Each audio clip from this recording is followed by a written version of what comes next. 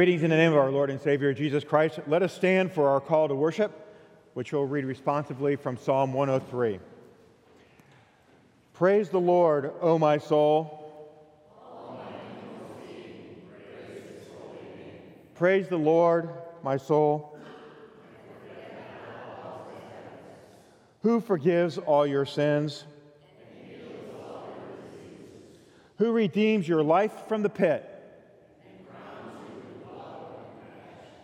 Who satisfies your desires with good things? Let us now unite our hearts by singing together, "This is my Father's World," on page 21.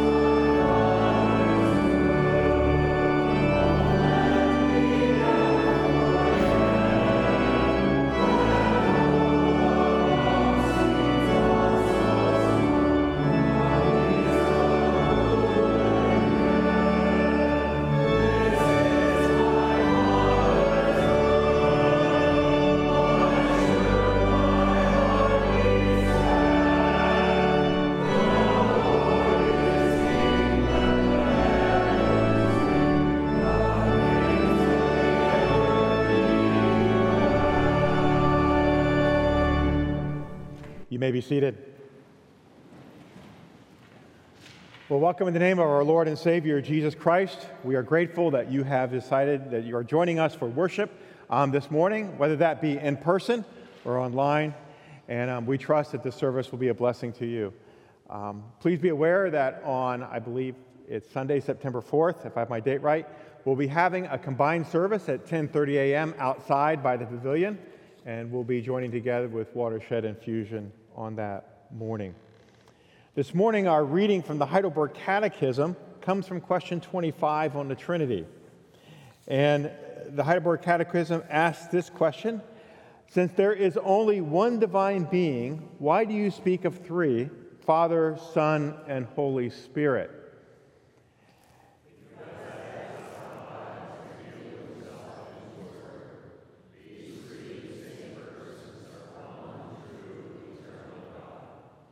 Amen. Amen. Let us unite our hearts as we sing together, "May the mind of Christ my Savior." May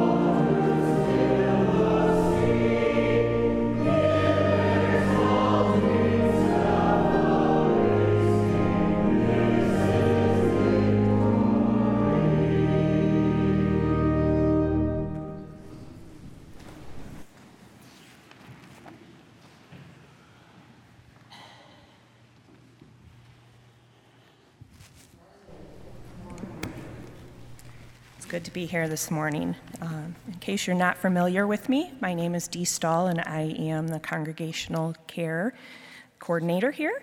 So I'm getting to know a lot of you, and it's good to be here again this morning. Will you pray with me, please? Hear these words from Psalm 145. I will exalt you, my God, the King. I will praise your name forever and ever. Every day I will praise you and extol your name forever and ever. Great is the Lord and most worthy of praise. His greatness no one can fathom. One generation commends your works to another. They tell of your mighty acts. They speak of the glorious splendor of your majesty, and I will meditate on your wonderful works.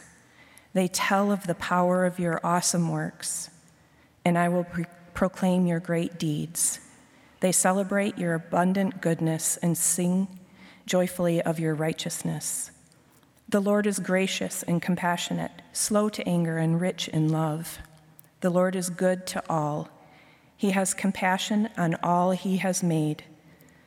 All your works praise you, Lord. Your faithful people extol you. They tell of the glory of your kingdom and speak of your might, so that all people may know of your mighty acts and the glorious splendor of your kingdom. Your kingdom is an everlasting kingdom, and your dominion endures through all generations. Our Father in heaven, how majestic you are, and we rejoice in you as our Savior. We consider all you have done for us, and it is such wonderful news. We are amazed by all that you have established for us as your children. You are a God of all-encompassing love, a God of compassion, a God of grace, a God of wisdom, a God of encouragement. Hallowed be your name. And you're a God of goodness and mercy. You are our help and strength in all times of our lives. And Father, this morning we offer you our concerns. There are so many in our community who are dealing with illness or waiting for surgery, those who are navigating new diagnoses, those who are grieving loss, others who are experiencing hardships due to rising costs, families who are navigating troubled relationships, and those who are suffering in quiet with many things that are unknown to us. Father, whatever the circumstance, give them your love when they need to be loved. Lift them up and support them when they need your support. Comfort when they need comfort. Encourage those who are brokenhearted. And put each of us in the right place at the right time to be your hands and feet. Be with those who are enduring hostility and war. Father, we pray for peace in this world. Let anger and hostility give way to harmony and justice in a world torn by conflict. And God, you've created the church. You created us to be in community together as 3 worship communities across this campus. And you entrusted us with the task of carrying out the work of your kingdom. Through your Holy Spirit, open our minds to your wisdom and our hearts to your love. Guide us to hear your word, the message that was laid out specifically for us today. And now, Father, hear our prayer as we pray together as one church, as Jesus taught us. Our Father, who art in heaven, hallowed be thy name. Thy kingdom come, thy will be done, on earth as it is in heaven. Give us this day our daily bread. Forgive us our debts as we forgive our debtors. And lead us not into temptation, but deliver us from evil. For thine is the kingdom, the power, and the glory forever. Amen.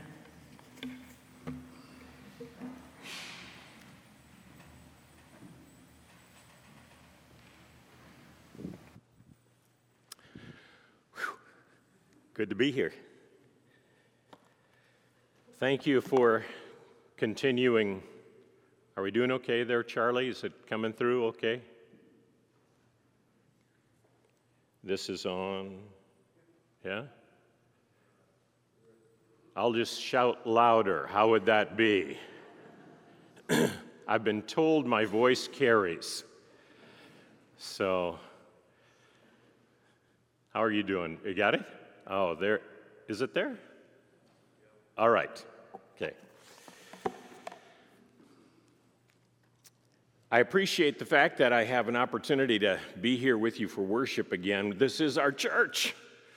Almost 30 years ago, 28 to be exact, I first met Wayne Brower.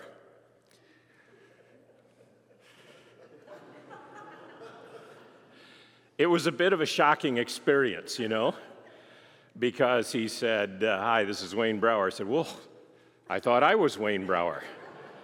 And indeed, we are one and the same. Kindred spirits, good friends, and he still sits in the same space. Never changes, does it?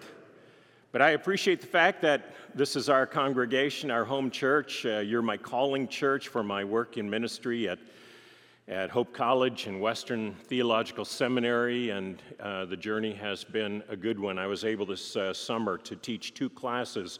Hope and Western are starting a new prison education program, and this summer I was actually teaching 2 courses at the correctional facility in Muskegon, and that has been really a tremendous experience as well. And now we're getting ready to start the new fall seasons on campuses again. This is quite a weekend for our family, my immediate family, because it was 6 years ago this weekend that my mother died. And her death was on Thursday, and her funeral was on Monday. The days lined up again the same, and today was the day of visitation. And so my siblings and I are thinking about that. My dad died 17 months later, and we lost 2 parents within that amount of time. But there are little things that keep us constantly talking with one another. And my older sister phoned me this past week, and she said, "Wayne, what was the first car that Dad bought?" Now, you would think that that would be one of the most immediate ideas that would jump into my mind. None of us can remember what Dad talked about as his first car. The reason it became important is because when Dad died, Mom and Dad didn't have a regular cell phone. Some of us know what a cell phone is. Some of us don't know how to get them off our ears, but, they're or in front of our faces. But they didn't have a regular cell phone. They had a track phone, okay? Track phone is where you have to buy minutes. Anyway, through several deals, they'd gotten a track phone, and it had 7,000 minutes yet when Dad died. And 7,000 minutes, my older sister said, "I'm going to use those up." Well, these many intervening years, she still hasn't used up 7,000 minutes. And she was wondering how they changed everything. They updated equipment and stuff like that, and now we have to get back in and sort of renew the contract or whatever it is. And one of Dad's key questions for his identity, "What was your first car?" I think we just lost 7,000 minutes. So it goes. But siblings are great, aren't they? I mean, siblings are wonderful. Siblings. Are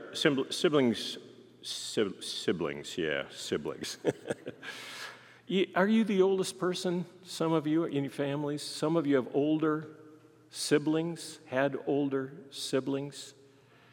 Did your parents ever say anything to you like, "Why can't you be like your older brother?" Or, "How come you don't do things like your sister does? Can't you keep your room straight? Can't you work like that? What, are we going to have you around forever?" Okay? Imagine that. And you go away and you feel to yourself, "Man, they think she's perfect. I mean, they think he walks on water." Now imagine that you're James. After Mary had her miraculous birth that we talk about every Christmas, she and Joseph had kids, and the next one in line was James. Can you imagine being James? Why can't you be perfect like your older brother? You know, why don't you do the things he does? You know, you're always he never messes up, right?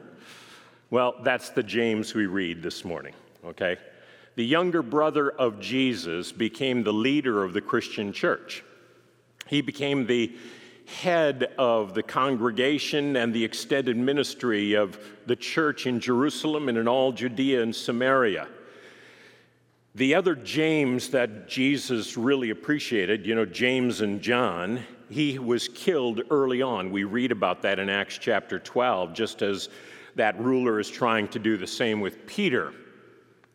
So James, the younger brother of Jesus, becomes the leader of the church, and people look up to him. They recognize in him someone who's been with Jesus. In fact, Paul says this in 1 Corinthians 15. He says, when Jesus rose from the dead, he appeared to James. And I can imagine what that conversation was like when James and Jesus got together and talked. Wow, brother, I'm glad you're back again, and wow, and then, hey, see you later, and wow, James is in charge of the church.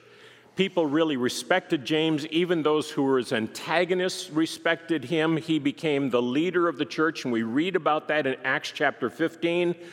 Paul and Barnabas set up a new church up north in Antioch, and then they go on mission journeys, and one of the things that happens is that Gentiles become Christians or Jesus believers as well, and it becomes a bit of a dispute. Hey, wasn't Jesus Jewish? Isn't the faith of the Bible a Hebrew, Israelite, Jewish faith? Definitely so. Why should Gentiles share in this? And if they want to share in this, shouldn't they have to become Jews too? And that became a point of discussion, so that the first piece of our New Testament is Paul's letter to the Galatians, where he has to press that subject, because in the churches of the first mission journey, Acts 13 and 14, the Jews are saying, yeah, you can come in, but you really ought to be Gentiles can come in, but you Gentiles should become like us Jews, first of all, and you got to obey these things and do these kinds of things. And Paul says, no, it's not the way it is. And the discussion heated up so that eventually they had to have the first synod of the Christian Reformed Church in Jerusalem. They even had acts of synod, and you can find them in Acts chapter 15. And the big issue they had to resolve was, do Gentiles have to become Jews in order to become Christians? And the resounding answer was, no, they do not. And that's why I'm in the church today. I am not a Jew. And it's a huge thing. It's a huge thing. But James was the one who presided over that meeting. And Josephus, the early historian of the Christian church, tells us a number of things about James. He was such a good man that people respected him even if they disagreed with him. And all of Jerusalem knew about James. And some people wanted to get him out of the way. And so in 62 AD, his enemies, and they were pretty harsh. They were few, but they were harsh.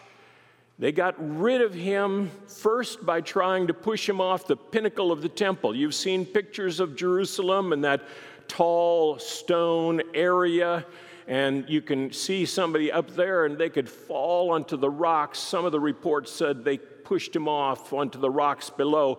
The report of Josephus says he didn't die, but he was still alive, and so they came and they beat him with clubs and they stoned him to death.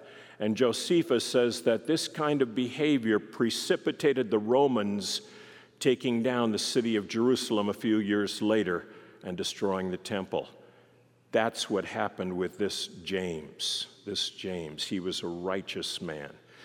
After that council, that first synod of the Christian Reformed Church in Jerusalem in Acts 15, there's this little letter in Acts 15 that's sent to all the churches saying, Gentiles do not have to become Jews in order to become Christians. But James sends a longer letter.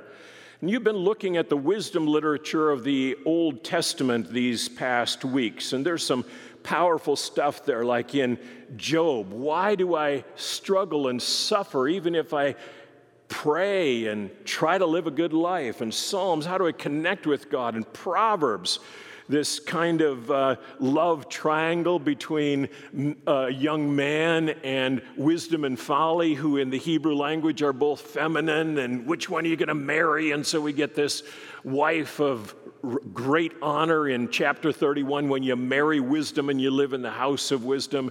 And Ecclesiastes, is there anything under the sun that has meaning and a time for everything? You know these things, and they're all about practical wisdom, about working out your faith. And in the New Testament, this brother of James does the same thing, and it's really his letter. And I'd like to read a few parts of that from chapter 2 this morning, the last part of chapter 2, where James says to us, "What good is it, my brothers and sisters, if a person claims to have faith but no deeds? Can such faith save that person? Suppose a person or a brother or sister is without clothes or daily food. If one of you says to him, 'Go, I wish you well, keep warm and well fed,' but does nothing about his physical needs, what good is it? In the same way, faith by itself, if it is not accompanied by action, is dead. But someone will say, 'You have faith, I have deeds. Show me your faith without deeds, and I will show you my faith by what I do.' You believe that there is one God. Good. Even the demons believe that and shudder. You foolish person. Do you want evidence that faith without deeds is useless? Was not our ancestor Abraham considered righteous for what he did when he offered his son Isaac on the altar?" You see, his faith and his actions were working together, and his faith was made complete by what he did. And the scripture was fulfilled that says, Abraham believed God, and it was credited to him as righteousness, and he was called God's friend.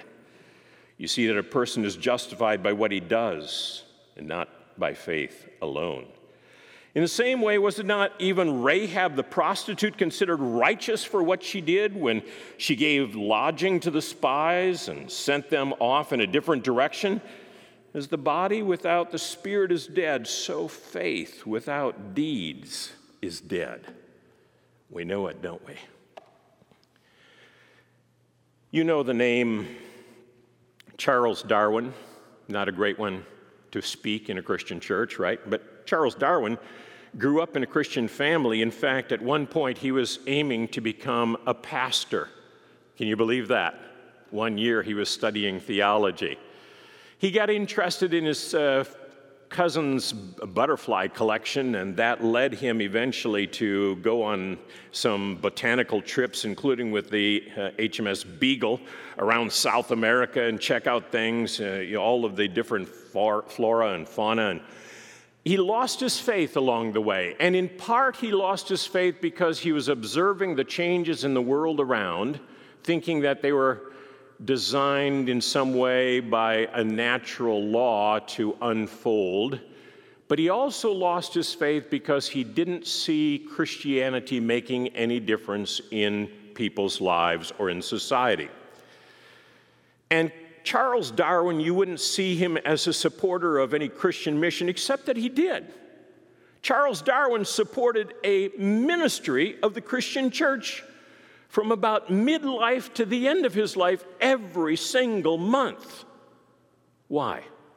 Well, when he was traveling on the Beagle around South America, he observed that the laws of the jungle and the laws of evolution seemed to bring people. The strong would survive, the weak would not. And Christianity seemed to be a religion of weakness. But there were some people at the south end of South America that were really pretty fierce. The Yamana, the Yagan, and others that were there.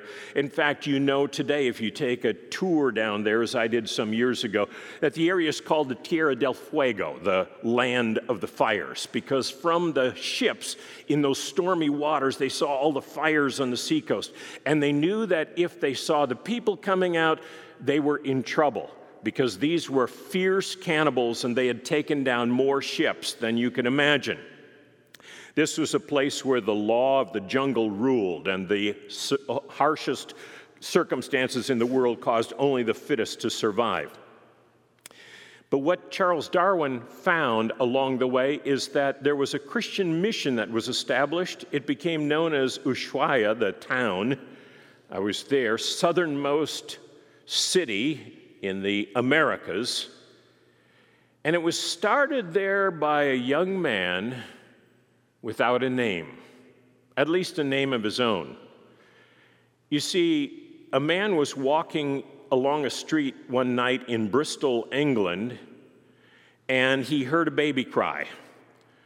And he went to inspect, and there was a newborn child wrapped up in dirty rags. No parent around. Took the child to his own home, raised the child as his own. And the child was found on St. Thomas's Day on the liturgical calendar, so they called him Thomas. And for a while, he took the name of the family, Despard. But when he got older, because he was found near a bridge, he decided to call himself Thomas Bridges. He had quite a facility for language, and he went with others to the Falkland Islands. There were some from the Yagan tribe who had been taken over there into a mission school, and he learned their language, and he went back with them.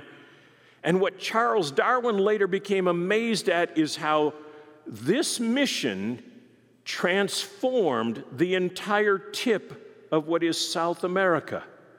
So much so that some years later, there was a ship sailing past in stormy waters, heading for wreckage on the rocks, and they saw the natives rowing out, and they begged God to take their lives because they knew they were going to be savagely, cruelly beaten and killed and eaten.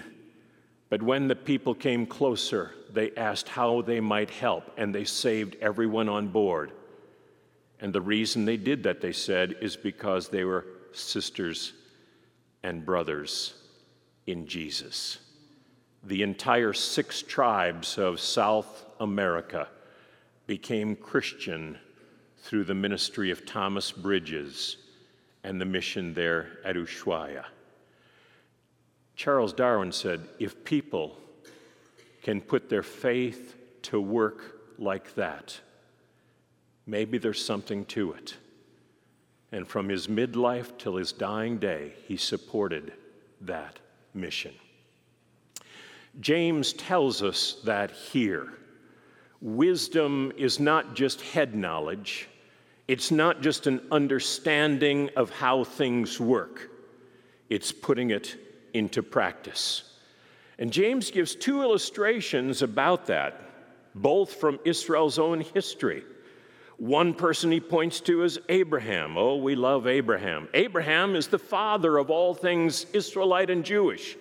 Not a person can claim to be a Jew today without drawing lines of ethnic connection back to Abraham. Abraham stands at the beginning. Abraham is the one from whom all of the Israelites, Hebrews, Jews are descended. Powerful thing. Abraham lived around 2,000 years BC, about 4,000 years ago, and Abraham was quite a guy. It was during those nomadic times when different groups and tribes were on migration, and we read about that in history. His dad was one of those folks who was seeking a new place to live. And so Abraham was caught up with this. He traveled with his family, and while they were en route to who knows where, they didn't even know where, his dad died. We read about this in Genesis 11 and 12. And suddenly Abraham was the sole survivor, sole male survivor, overseeing this large company of servants and cattle and all of the women who were part of this, but the men made the decisions. And Abraham didn't know what to do. Go back to the old country, back where we were, carry on, but to where? And that's when the voice came to him for the first time. Go, travel to the land I'm going to show you. You will own it. It will be yours, and your descendants will be there forever. It will be the land of promise, the land flowing with milk and honey. And by the way, through you, I'm going to bless all of the nations on this planet Earth. So Abraham went on. And during these next chapters of Genesis, 12, 13, 14, 15, 16, 17, 18, 19, 20, 21, 22, 23, 24, and 25, we read about the story of Abraham. His name was changed from Abram to Abraham, his wife from Sarai to Sarah. And there were many things that went on. But here's what I want you to know this morning that connects with what James says. There are 4 times in these chapters that God makes a covenant, a relationship, a commitment to Abraham. 12, 13, 15. We'll put them right here, okay? 12, 13, 15. Each time God says to Abram, I'm going to bless you. I'm going to do something for you. I'm going to do something great for you. He says, I'm going to give you land. He says, I'm going to give you a child. He says, I'm going to give you land and a child. 12, 13, 15, okay? What we know in the way that these things are framed in the book of Genesis is that each of these is like the typical royal grant. It's a gift. You've had that, haven't you? When people say, oh, you're so nice. I just like the way you do things. Here, have $1 million. Happens every day, doesn't it? Seems to happen to some people more often than others. Privilege, right? Genesis 12, 13, 15, royal grants. I'm going to do this for you. What you find in the book of Genesis is that in each case, Abraham gives up what was given. Think about it. Genesis 12. Read the text. This is your land. Going to give it to you. Everything you can see, as far as you can see, it all belongs to you. Last half of chapter 16 or 12, what happens? Abraham leaves the land because it isn't sustaining him and his people. We like to read the first part. We don't often read the second part. Genesis 12 or 13, going to give you this land. What happens? Abram's off on a little journey. Other peoples come in, swoop up Lot and his substance, carry it away. Abraham has to go to war. You see all of this taking place, and Abraham says, I'm not so sure about this. Genesis 15, another one. God says, going to give you a child. Yeah, right.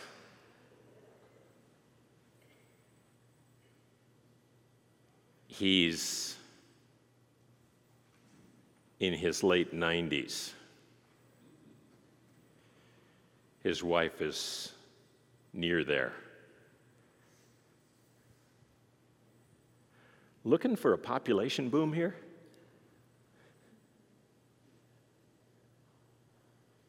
What did they do? Sarah says, I got a young slave. You know the story. Ishmael. Genesis 12, Genesis 13, Genesis 15, 3 times over, royal grant. I give you, I give you, I give you. What does Abraham do? Kind of passes it by.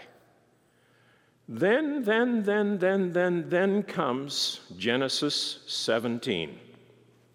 And this time God uses different language. And God says, hey, I'm going to give you a land, I'm going to give you a child. But I'm also going to give you a different name. That means I own you in a good way. I'm going to give you land, I'm going to give you a child, but I'm asking you to respond and say, you're in this thing with me. I'm asking you to follow me, to be my people. I'm asking you to make a commitment. I'm asking you to have yourself and all the males circumcised. And you know the result of that. Abraham's faith stuck. And he acted on it, and he lived it. And the biggest test of that came just a few chapters later in Genesis 22, when the voice came to him again, Abraham, Abraham, I want you to take your son, full-grown young man. You called him Laughter, Isaac, laughter. That's what Isaac means. I want you to take him and I want you to kill him. What? What? That makes no sense. What? And here's where the story gets really deep, and this is why James picks it up. The writer of Hebrews, right next door in our New Testaments, will say something similar in chapter 11. Abraham believed the promises of God, even to the point of thinking that perhaps God would restore his son from the dead. Abraham believed and Abraham acted on those promises. Can you imagine the scene? Yeah, Sarah, we're going to go make a sacrifice. Oh, good. You've done that before? Good. Yeah, going to take Isaac. Great. You know, let's get some provisions ready. And so they do. Here's the wood, and here are the coals, carrying those along because they don't have matchsticks or anything like that. Here are the people who are going to cook the meals along the way, the servants and the animals that are going to carry their provisions. And they go a long ways up to a place that God is leading them. And they get there, and there Abraham says, you guys can wait here, and the boy and I are going on alone. He puts the wood on Isaac's back because Isaac is younger and stronger.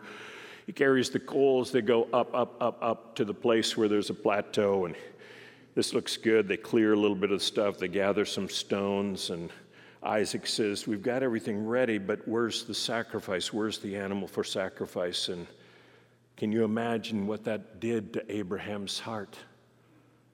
Can you imagine what he said, what he thought?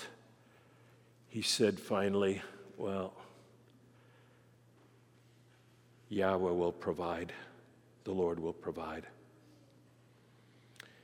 And finally, it became clear even to Isaac that he was to be the sacrifice. And this was not unusual because peoples of that time believed that the gods demanded sacrifice. And what sacrifice is more significant than the sacrifice of a human life? You might as well do it. Go ahead with it. If this is what it takes, I'm obedient to you, Dad. You make it happen. And Abraham was ready to let the knife come down when an angel stopped his arm. And suddenly they both realized that there was another animal right there, a ram in the thicket, caught by its horns. And they finished the sacrifice. I'm guessing they never talked about it again. Oh, by the way, you know what the name of the place was? They called it Moriah. In the English language, we have an active and a passive way of talking. I read the book. Active. The book was read by me. Passive. In the Hebrew language, there's another way. It's a middle voice sometimes, where something takes place that is both active and passive, and that's what Moriah means. It basically means God sees and God is seen. In this place where Abraham was willing to sacrifice Isaac, even to the possibility that God would raise him from the dead, but it was the most important thing in his life. God was seen and God saw. And what did God see? God saw a man, a humble man, a weak man, a man like you and me, someone who struggled with life, who succeeded a good number of times but failed many others. God saw a man. God saw a man. Often you wonder why tears come into your eyes and burdens seem to be much more than you can bear, but God is standing near. He hears your every tear. He sees your tears and He hears them when they fall. God weeps along with us and takes us by the hand. Tears are a language God understands. And the faith of Abraham was stronger than even Abraham could have known it in his younger years. He acted even when his sight told him a different reality. By the way, Moriah, 2 Chronicles 3. David wants to build a temple for God because the people are settled in the land, but God says, no, it's going to be your son, a man of peace. Solomon, Shalom, who builds it. Where does Solomon build the temple? On Mount Moriah. You know what that means? 1,000 years before David, this is where Abraham showed his faith, and a father and a son walked up to a place of execution together.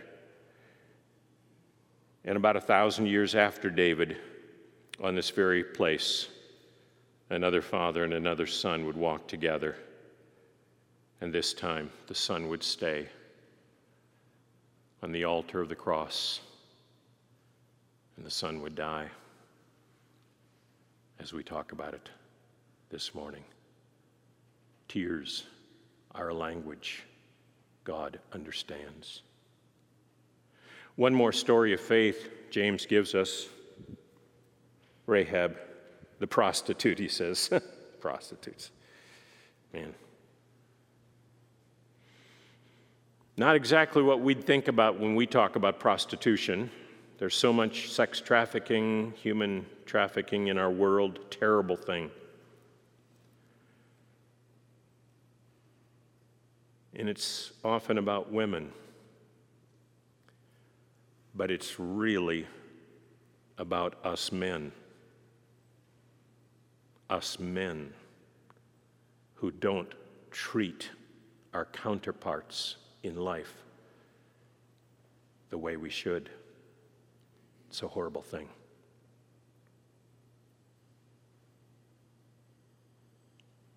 But Rahab believed, and she alone with her family was saved when Jericho was destroyed. When the Israelites came into the promised land, the land shown to Abraham. Now, when we think of Rahab, we think of someone who may have been a night walker, street walker. It's not the case. In those days, prostitutes were the females at the shrines of the gods of each locality. In other words, they were part of the system, the governing system. And there in Jericho, they knew who was in charge. The gods were in charge. They protected us. They cared for us. And this is an agrarian society, and so fertility is a huge thing. And men are largely responsible for the tilling and the animals and all of that. And so what happens is that in the spring of the year, the men go to the shrine to express their fertility, and that's why you have the prostitutes. She was an agent of the gods of Jericho. And that's where Rahab's testimony is astounding, because in the middle of Joshua chapter 2, she says to those spies that she's lodged and hidden, she says to them, "We know that your God is the true God over all peoples and all lands." Here's a priestess of other gods making testimony about the one true God of the Bible. And that's why Rahab is significant. In a world where there are competing values, competing gods, competing calls to service, she stands true and firm to the one thing that's there. This world was made by a creator, and the creator still cares. And by way of Jesus, the creator has made this world right. We celebrate it here. And so we come again today to the table, but we also come into our lives and into our societies seeking wisdom. Show me the way. Teach me how to live. And James says, yeah, you can get all the words you want, but you better act on them, because action shows your heart. Fred and Lenny Craddock were traveling through eastern Tennessee one time. They stopped for an evening's meal at a place called the Big Bear Inn. It was a little bit off the highway. It had glass windows that looked out into the valleys of the Great Smoky Mountains. They decided to have a peaceful supper there together, and they enjoyed the meal. But while they were having their meal, wouldn't you know it, a tall guy, a big white shock of hair comes over, loud voice, probably deaf. He thinks he's speaking normal, but he's speaking really loud.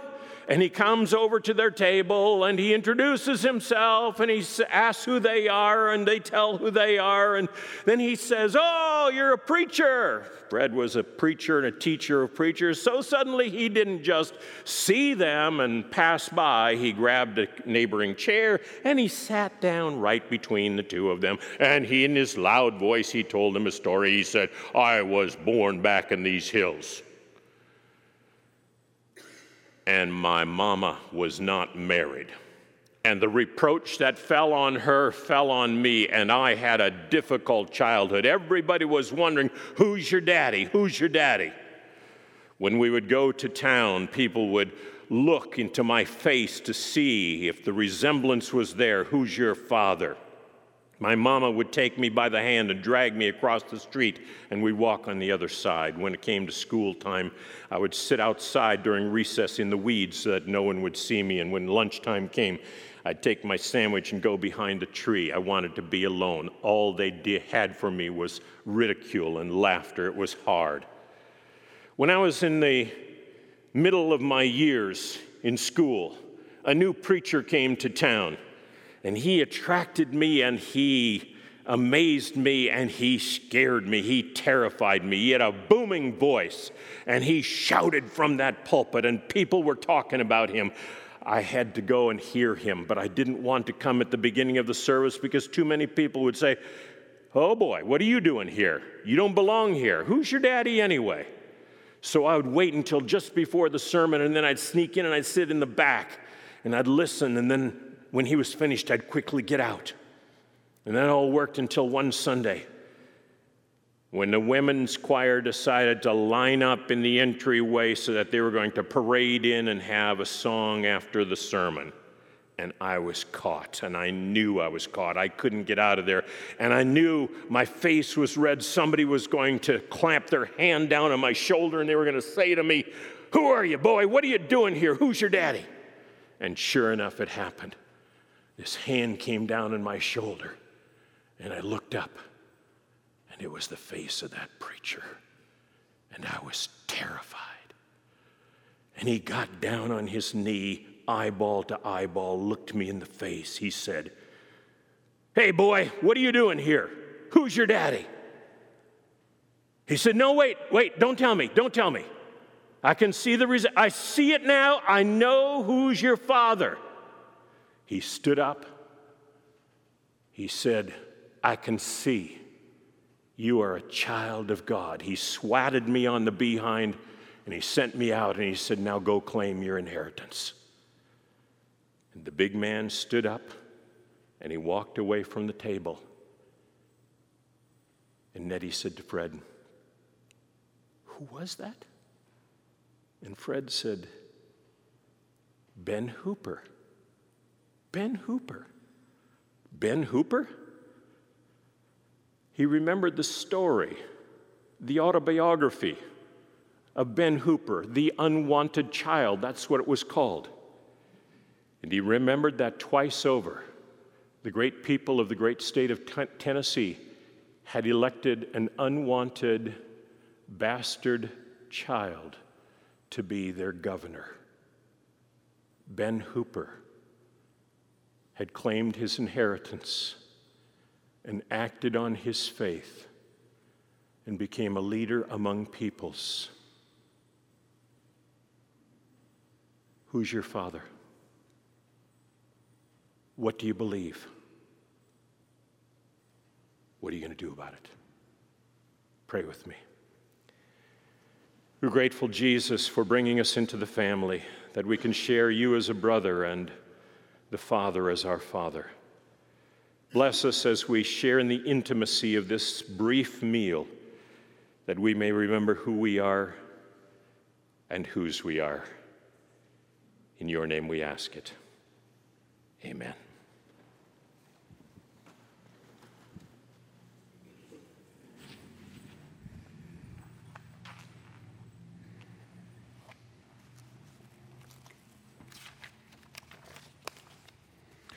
One of the great privileges we have as the people of God, as part of God's family, is to celebrate the Lord's Supper, the supper that the Lord instituted before his death. This morning, as we take the Lord's Supper, we will, those of you who are gathered here, we will take it by passing the plate. Some of you may choose to use this. I'm going to go ahead and do it now so as not to interrupt the service, but everyone knows how to use these if you're using them. Anyone need instructions? Please remember, don't open it all the way or it will spill over you. If you are watching online and would like to partake with us, we invite you, as we move to the institution, to move to the kitchen if you've not already, and to gather some bread and some juice or wine to partake with us. Okay? The Lord's Supper declares to us all that our sins are completely forgiven through the one sacrifice of our Lord Jesus Christ, which he accomplished on the cross once and for all. It also declares to us that the Holy Spirit grafts us into Christ with one true body in heaven at the right hand of the Father, where he now sits, and where he wants us to worship him. Jesus Christ, on the night he was betrayed, he said, "This is my body, the new covenant in my blood." He said, "For I've received from the Lord what I also pass on to you." He said, on the night he was betrayed, he took the bread and he broke it and he gave thanks. He said, "This is my body broken for you. Eat of this in remembrance of me." In the same way that night, he took the cup and he poured it out and he said, "This cup is the new covenant of my blood. Do this whenever you drink it in remembrance of me." So whenever we eat the bread and we drink this cup, we proclaim the Lord's death until he comes. So then whoever eats the bread and drinks the cup of the Lord in an unworthy or inappropriate manner will be guilty of sinning against the body and blood of Christ. Everyone needs to examine himself before they eat of the bread and they drink of the cup. Jesus also said to me, and this is one of my favorite passages, "Come to me, all you who are weary and burdened, and I will give you rest." Because we know we are not our own, we're not free to come on our own terms, but we come because Jesus invites us. We come trusting in Christ, his death as my substitute, and his resurrection as a gift of life to me and to us. To not come trusting in oneself. Sometimes trusting in oneself looks like the resolve to do better in my strength rather than in the gift of his grace. Sometimes it's holding back of my failure rather than trusting in his resurrection. He says, "Come to me, all you who are weary and burdened, and I will give you rest. Take my yoke upon you and learn from me, for I am gentle and humble in heart, and you will find rest for your souls. For my yoke is easy and my burden is light." Gracious Father, by the promise of your written word and your presence of the Holy Spirit, meet us here, we pray, as we remember your Son, his death, and his resurrection. Let us pray. Gracious Father, we thank you that we come to this table. We come to this table as your adopted children. We come not because we are worthy, but we come because of what Christ has accomplished for us. We come as your children whose identity is found in Christ. We come as your children who are being transformed by your grace into the likeness of Christ. We come as your children asking you to sustain us so that we might follow you faithfully throughout our whole life. We ask this in the name of the Father, and the Son, and the Holy Spirit. Amen. I'll ask those who are serving to come forward at this time.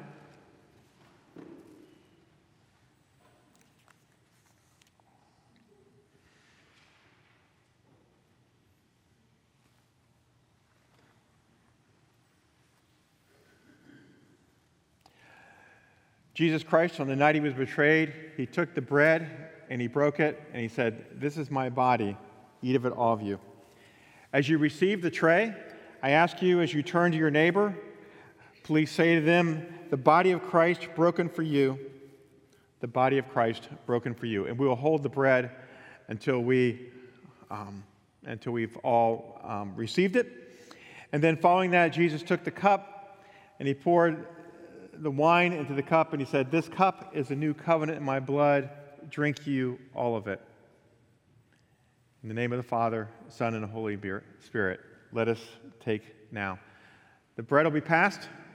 This is the body broken for you. And then as you receive the cup, this is the blood of Christ shed for you. Amen. You may now serve. Are we coming forward? Oh, I thought we were passing the cup. I am sorry. I did not know we were coming. I invite you now to come forward and to partake of the bread and the cup. Thank you.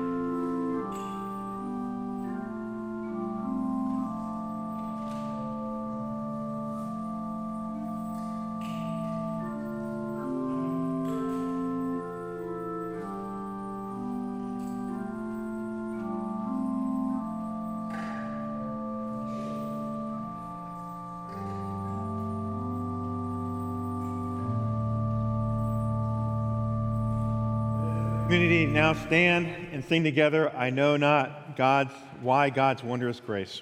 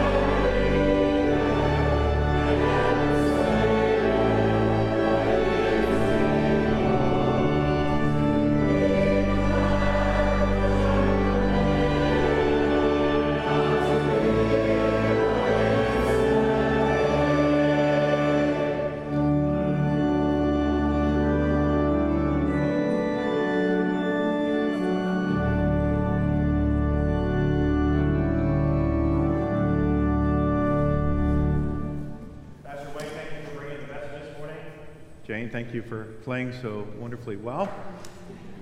Thank you, people, for participating together with us in worship and for gathering around the Lord's table together where we proclaim the life and the death of resurrection of our Lord and Savior, Jesus Christ.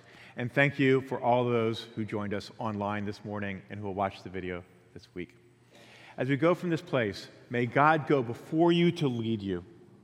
May God go beside you to befriend you. May God go behind you to protect you.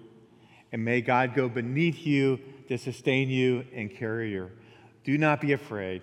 Go forth in God's grace in the name of the Father and the Son and the Holy Spirit. Amen.